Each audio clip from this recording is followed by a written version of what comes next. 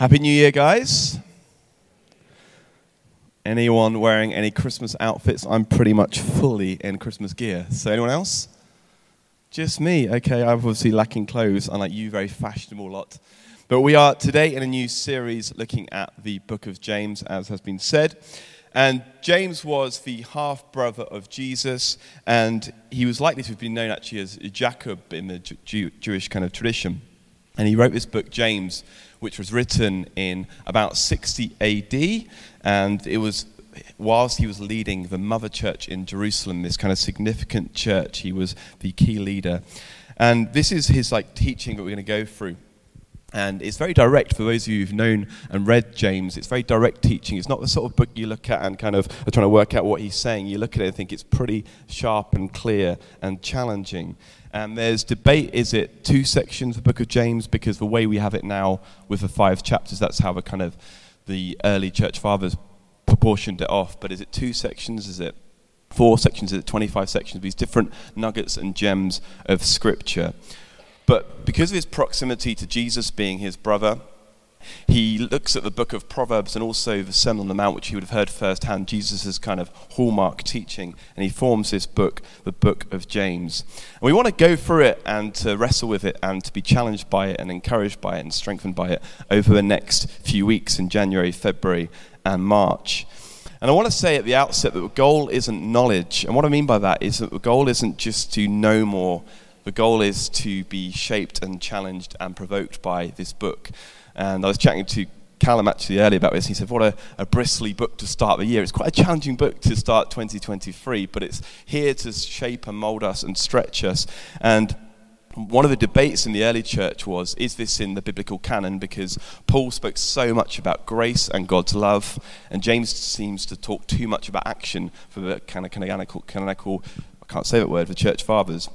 But as they were looking at it, they were wrestling with it. But basically, both are saying faith in Jesus, a relationship with Jesus, leads to action. Talking about it here on Sunday, wrestling with what God's saying to us should lead to a changed life on Monday. And we want to expect God to speak to us and to shape us and challenge us, to provoke us. And I was thinking about this, if we're not expecting him to speak to us this morning, why are we here? If we're just going to be told what we already know, or if we're not prepared to be challenged and stretched and shaped by him, then it's kind of pointless, right? We want to be encouraged and affirmed, absolutely. But we also want to be open to correction and provocation this morning. And we want to value scripture this year. It's not that we haven't in the past. We want God to speak to us and for Jesus to challenge us. We value prophecy. We value time in worship. We value time with God. But scripture has to be our foundation, has to be our bedrock. People often say, well, God doesn't speak to me. Well, he does. He's given you this book, and he wants you to be shaped and challenged by this book, and it's available for all of us to read. And as we look at the book of James, I'd encourage you in your own time to read it through a few times. It's just 5 chapters. You can read it through in your community as well. Of course, we want to teach on it on Sunday for the next few months, but we do want to be wrestling with it in our own time. And actually, that might be more fruitful than what you're going to hear this morning. Not that anything bad's going to come, but actually the time of wrestling before it with God is where God will often minister really powerfully. So as Adele said, we've got these cards. We've got one for January, February, and March. And in these cards is kind of a key verse and a prayer for all that Sunday, just to prompt us and provoke us in our own quiet times, etc. And we've also got these notebooks because we want to encourage us to sort of make notes and for it to shape our lives through the week. I do feel a bit of pressure giving out notebooks because it kind of feels an expectation to say something worth writing down. But anyway, we'll see how that goes. And you can make notes on your phone if that's easier. We have fitted cameras over Christmas, so if anyone's not making notes, we'll actually be lasered and kind of zapped throughout the gathering. But that's by way of introduction. But let's kick on and let's open up the book of James. But we really want to just wrestle with what God wants to say to us this year for us as individuals and as a church family. So we're in James 1, so I'm going to open up and read just the first 4 verses of James 1. James, a servant of God and the Lord Jesus Christ, to the 12 tribes scattered among the nations, greetings. Consider it pure joy, my brothers and sisters, whenever you face trials of many kinds, because you know that the testing of your faith produces perseverance. Let perseverance finish its work so that you may be mature and complete, not lacking anything. I'm just going to read it again. It's just a short passage. I'm going to read it twice. James, a servant of God and of the Lord Jesus Christ, to the 12 tribes of scattered amongst the nations. greetings. Consider it pure joy, my brothers and sisters, whenever you face trials of many kinds, because you know that the testing of your faith produces perseverance. Let perseverance finish its work so that you may be mature and complete, not lacking anything. Well, Happy New Year. What a cheery passage to open up. I'm not sure it's one I would have personally chose, but it's a great passage to inspire and challenge us. But why don't I pray as we look to unpack it? Father, we come before you this morning, and where you want to strengthen us, affirm us, encourage us, equip us, I pray would be open to that and would receive your blessing this morning. But equally where you want to sharpen and correct us, I pray would be open to that too. Amen. Amen. So the first thing I want to say is that trials come. You probably don't need me to say this to you this morning, but trials happen. And what I like about the book of James, it's the gritty reality of life. It says whenever trials come, not if trials come, but whenever trials come, trials happen. And James is speaking to a church who are amidst famine and persecution and struggle and pain, and there's infighting, there's difficulty, and because they're Christians, there's also less opportunity because they're being persecuted. So it wasn't large-scale persecution, but they're missing out on jobs and the economy and other opportunities. And I guess as an aside, it's worth saying that we could find that increasingly that we are having access to less opportunities as Christians, and we need to recognize as a culture it's all right to criticize almost nobody apart from Christians as we are, but I don't want to sound kind of overly victim mentality, but we are in a time where we could face increasing persecution as this book of James teaches into.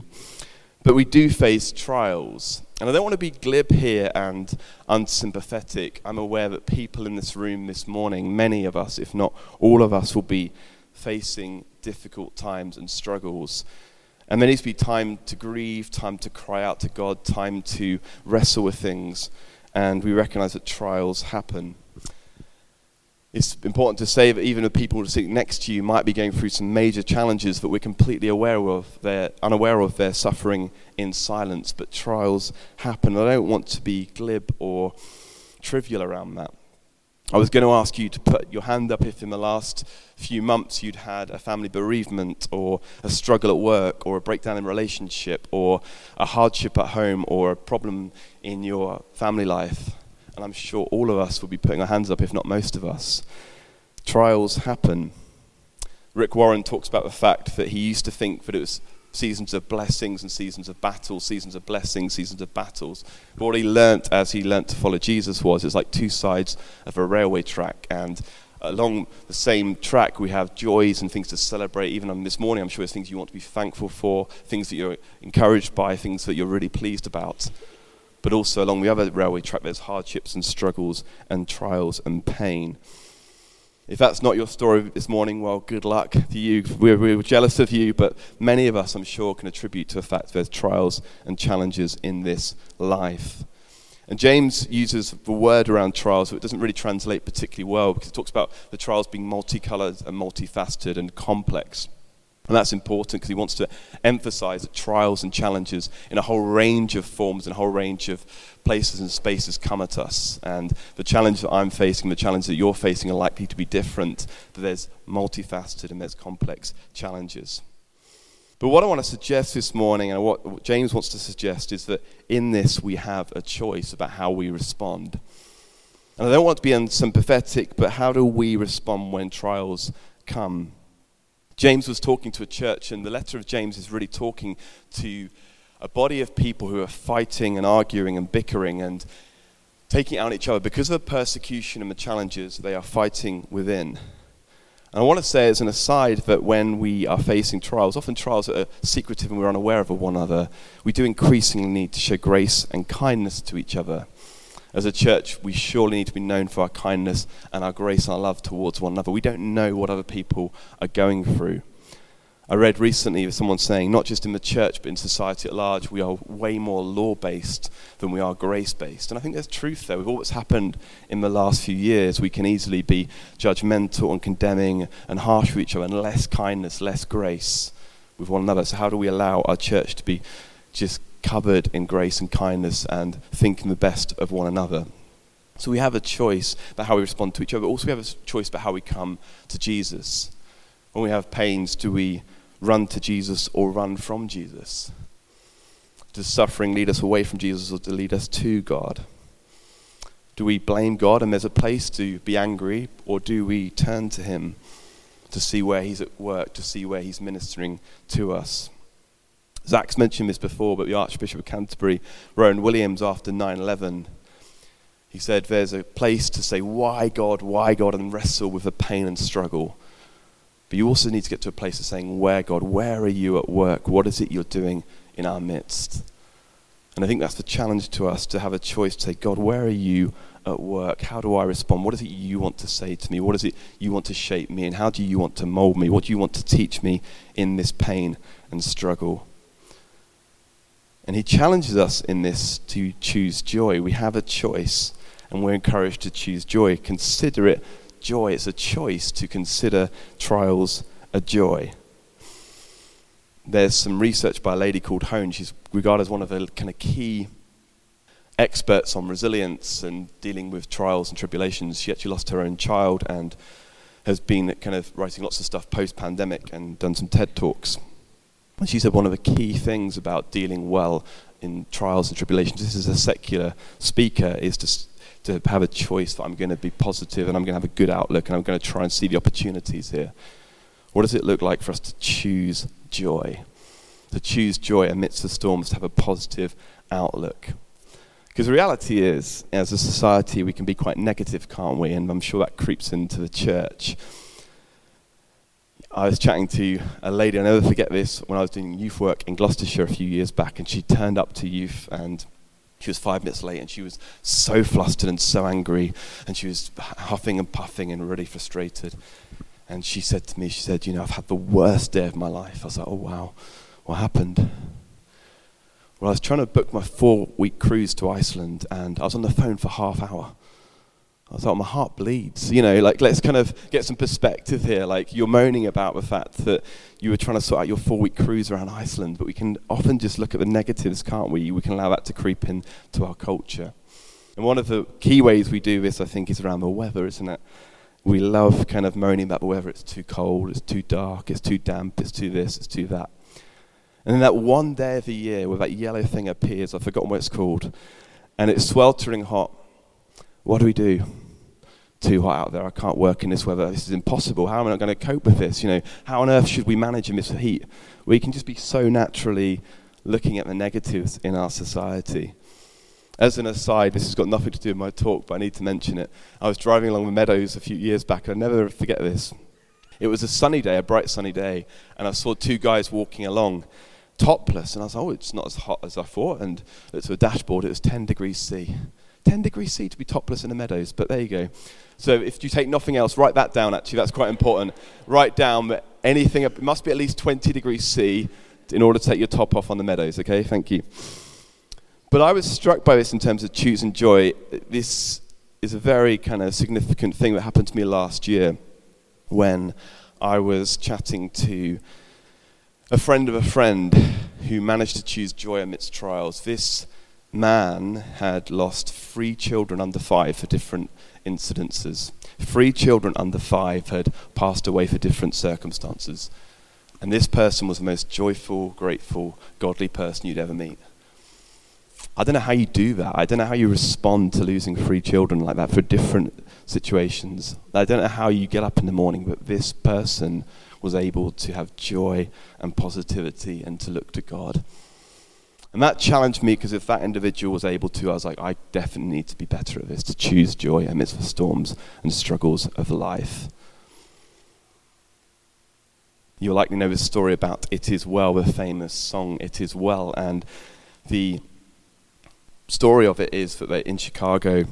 Spafford was with his family, and he was going through a hard time where he lost his real estate and lost some money, some big economy breakdown, and he was going through a real hard time, but decided to kind of have a break in Paris with his family. This is in the sort of 19th century, and decided to set sail to Paris.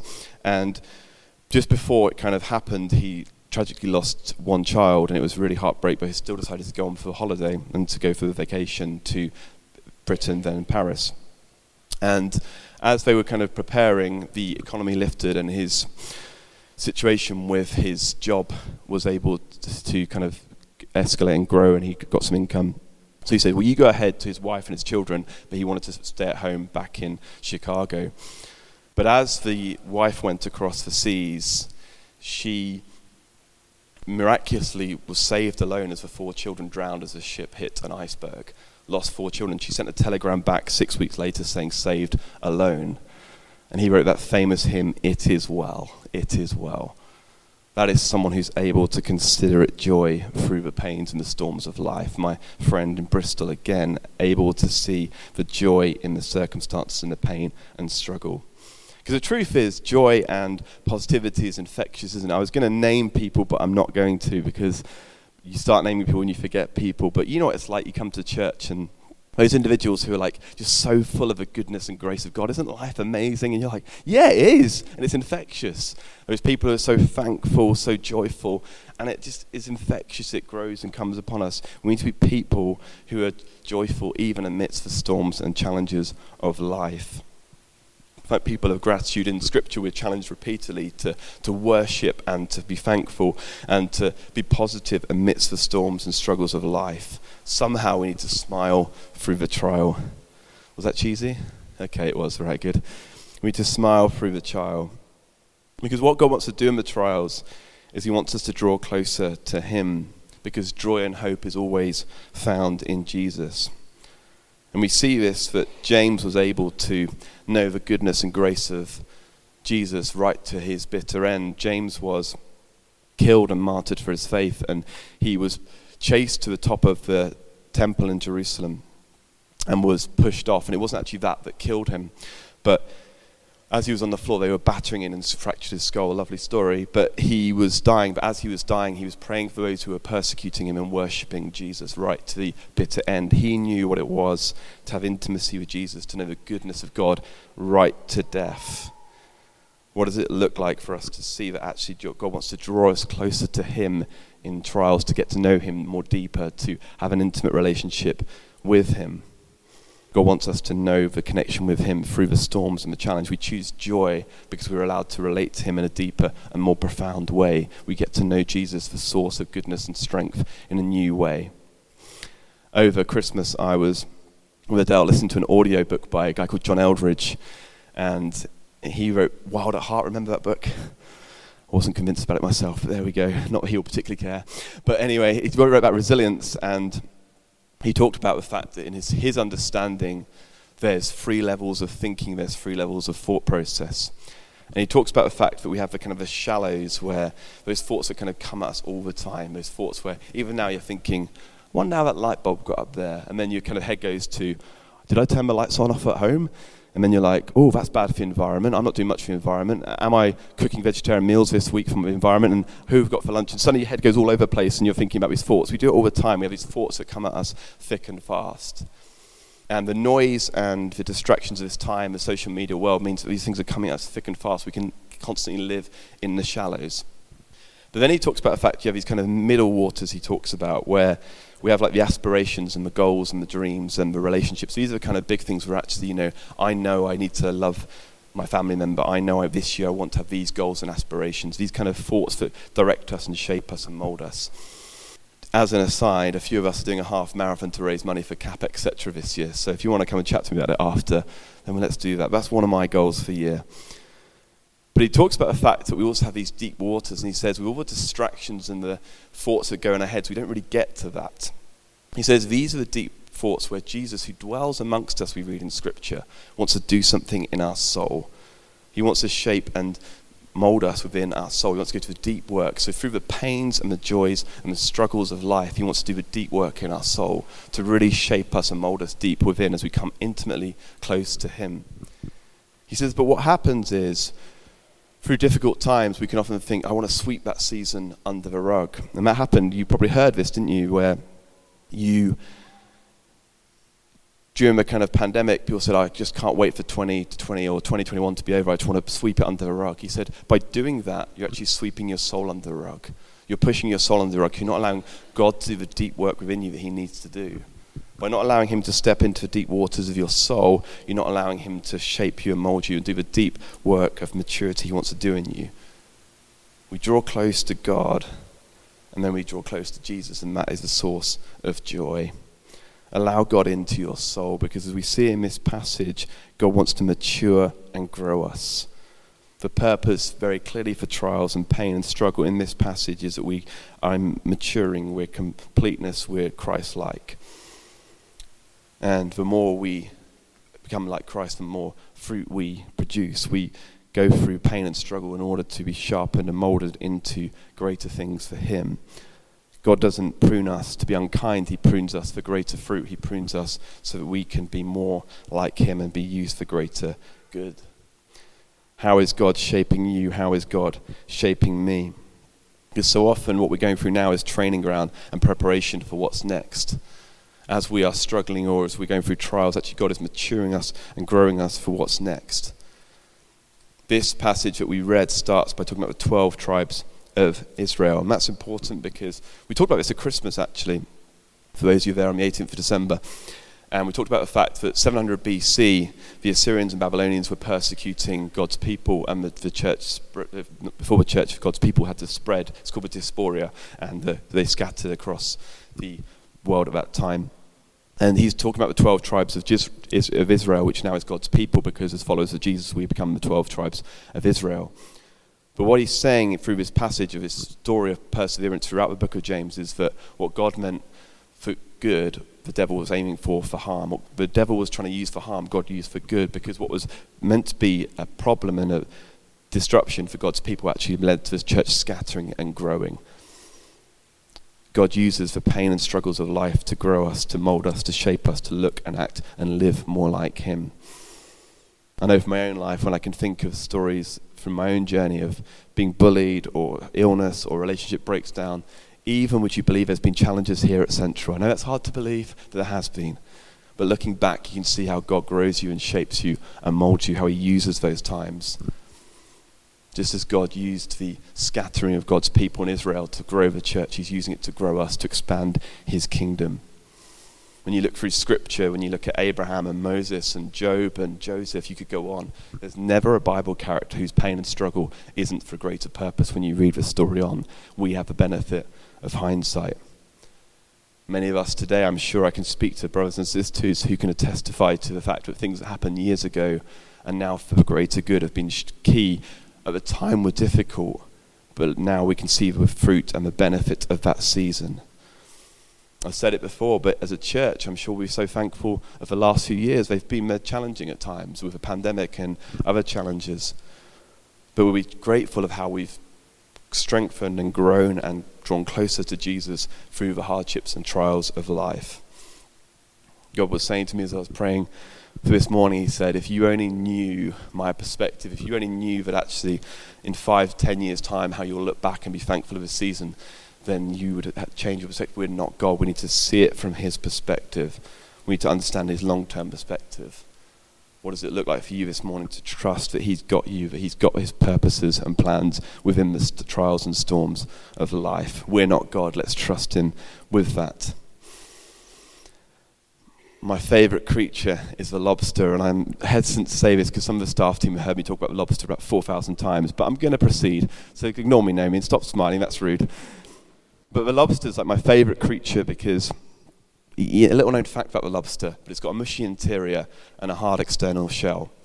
And what happens is that the mushy interior gets bigger and stronger and grows, and it gets uncomfortable because it gets too big for its outside shell. So it goes under a rock, sheds that shell, and then gets a new shell. And then again, it gets uncomfortable, and it grows and expands and has to shed that shell under a rock. And this cycle goes on and on and on.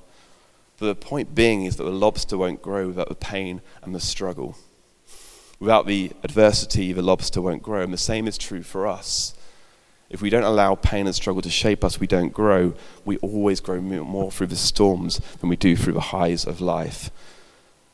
And interestingly, we can often think that in our society we deserve comfort, we deserve safety, we deserve wellness, we deserve the American dream or whatever that translates to in this country.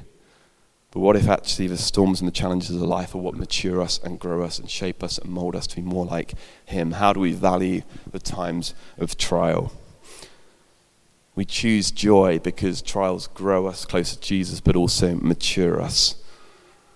What does it mean for me? What does it mean for you to be a person who chooses joy because of what God wants to do through the pains and the challenges and the storms of life? To have God's perspective, to realize that he's got us, that he knows what's best for us, that he sees the bigger picture.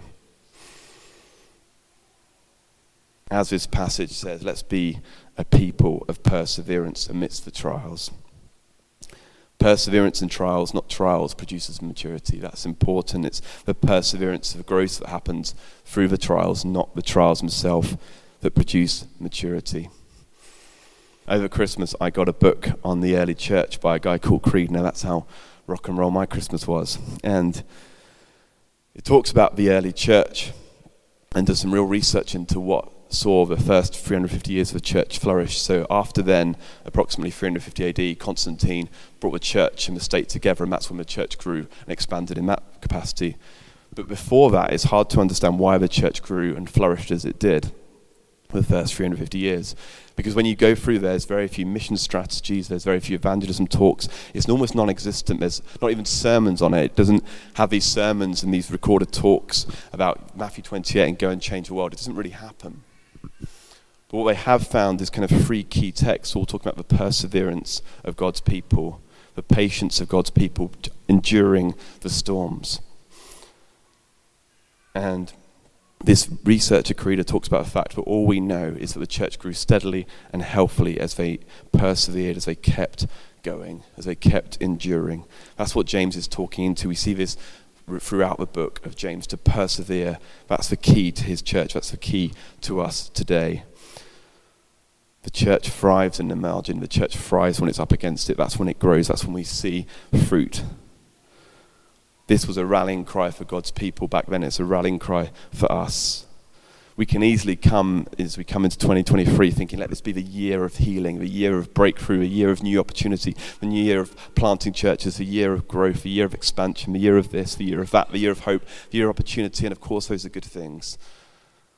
But what if God is calling me, what if God is calling us to be a people who persevere, keep going, and let him take care of vision, let him take care of expansion and growth and maturity. As we keep going, as we keep pressing into him, we let him take care of the growth and strengthening of the church.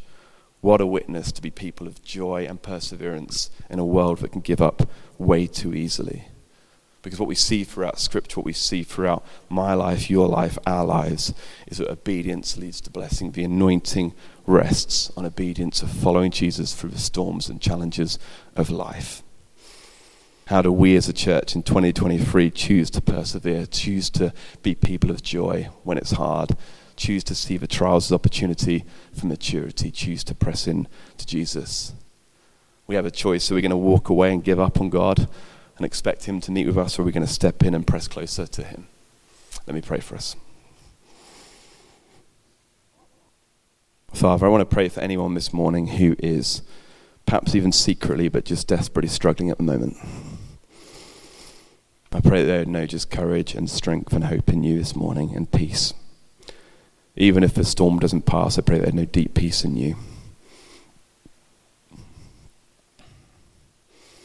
But I also pray that where you want us to choose joy, to be people of joy.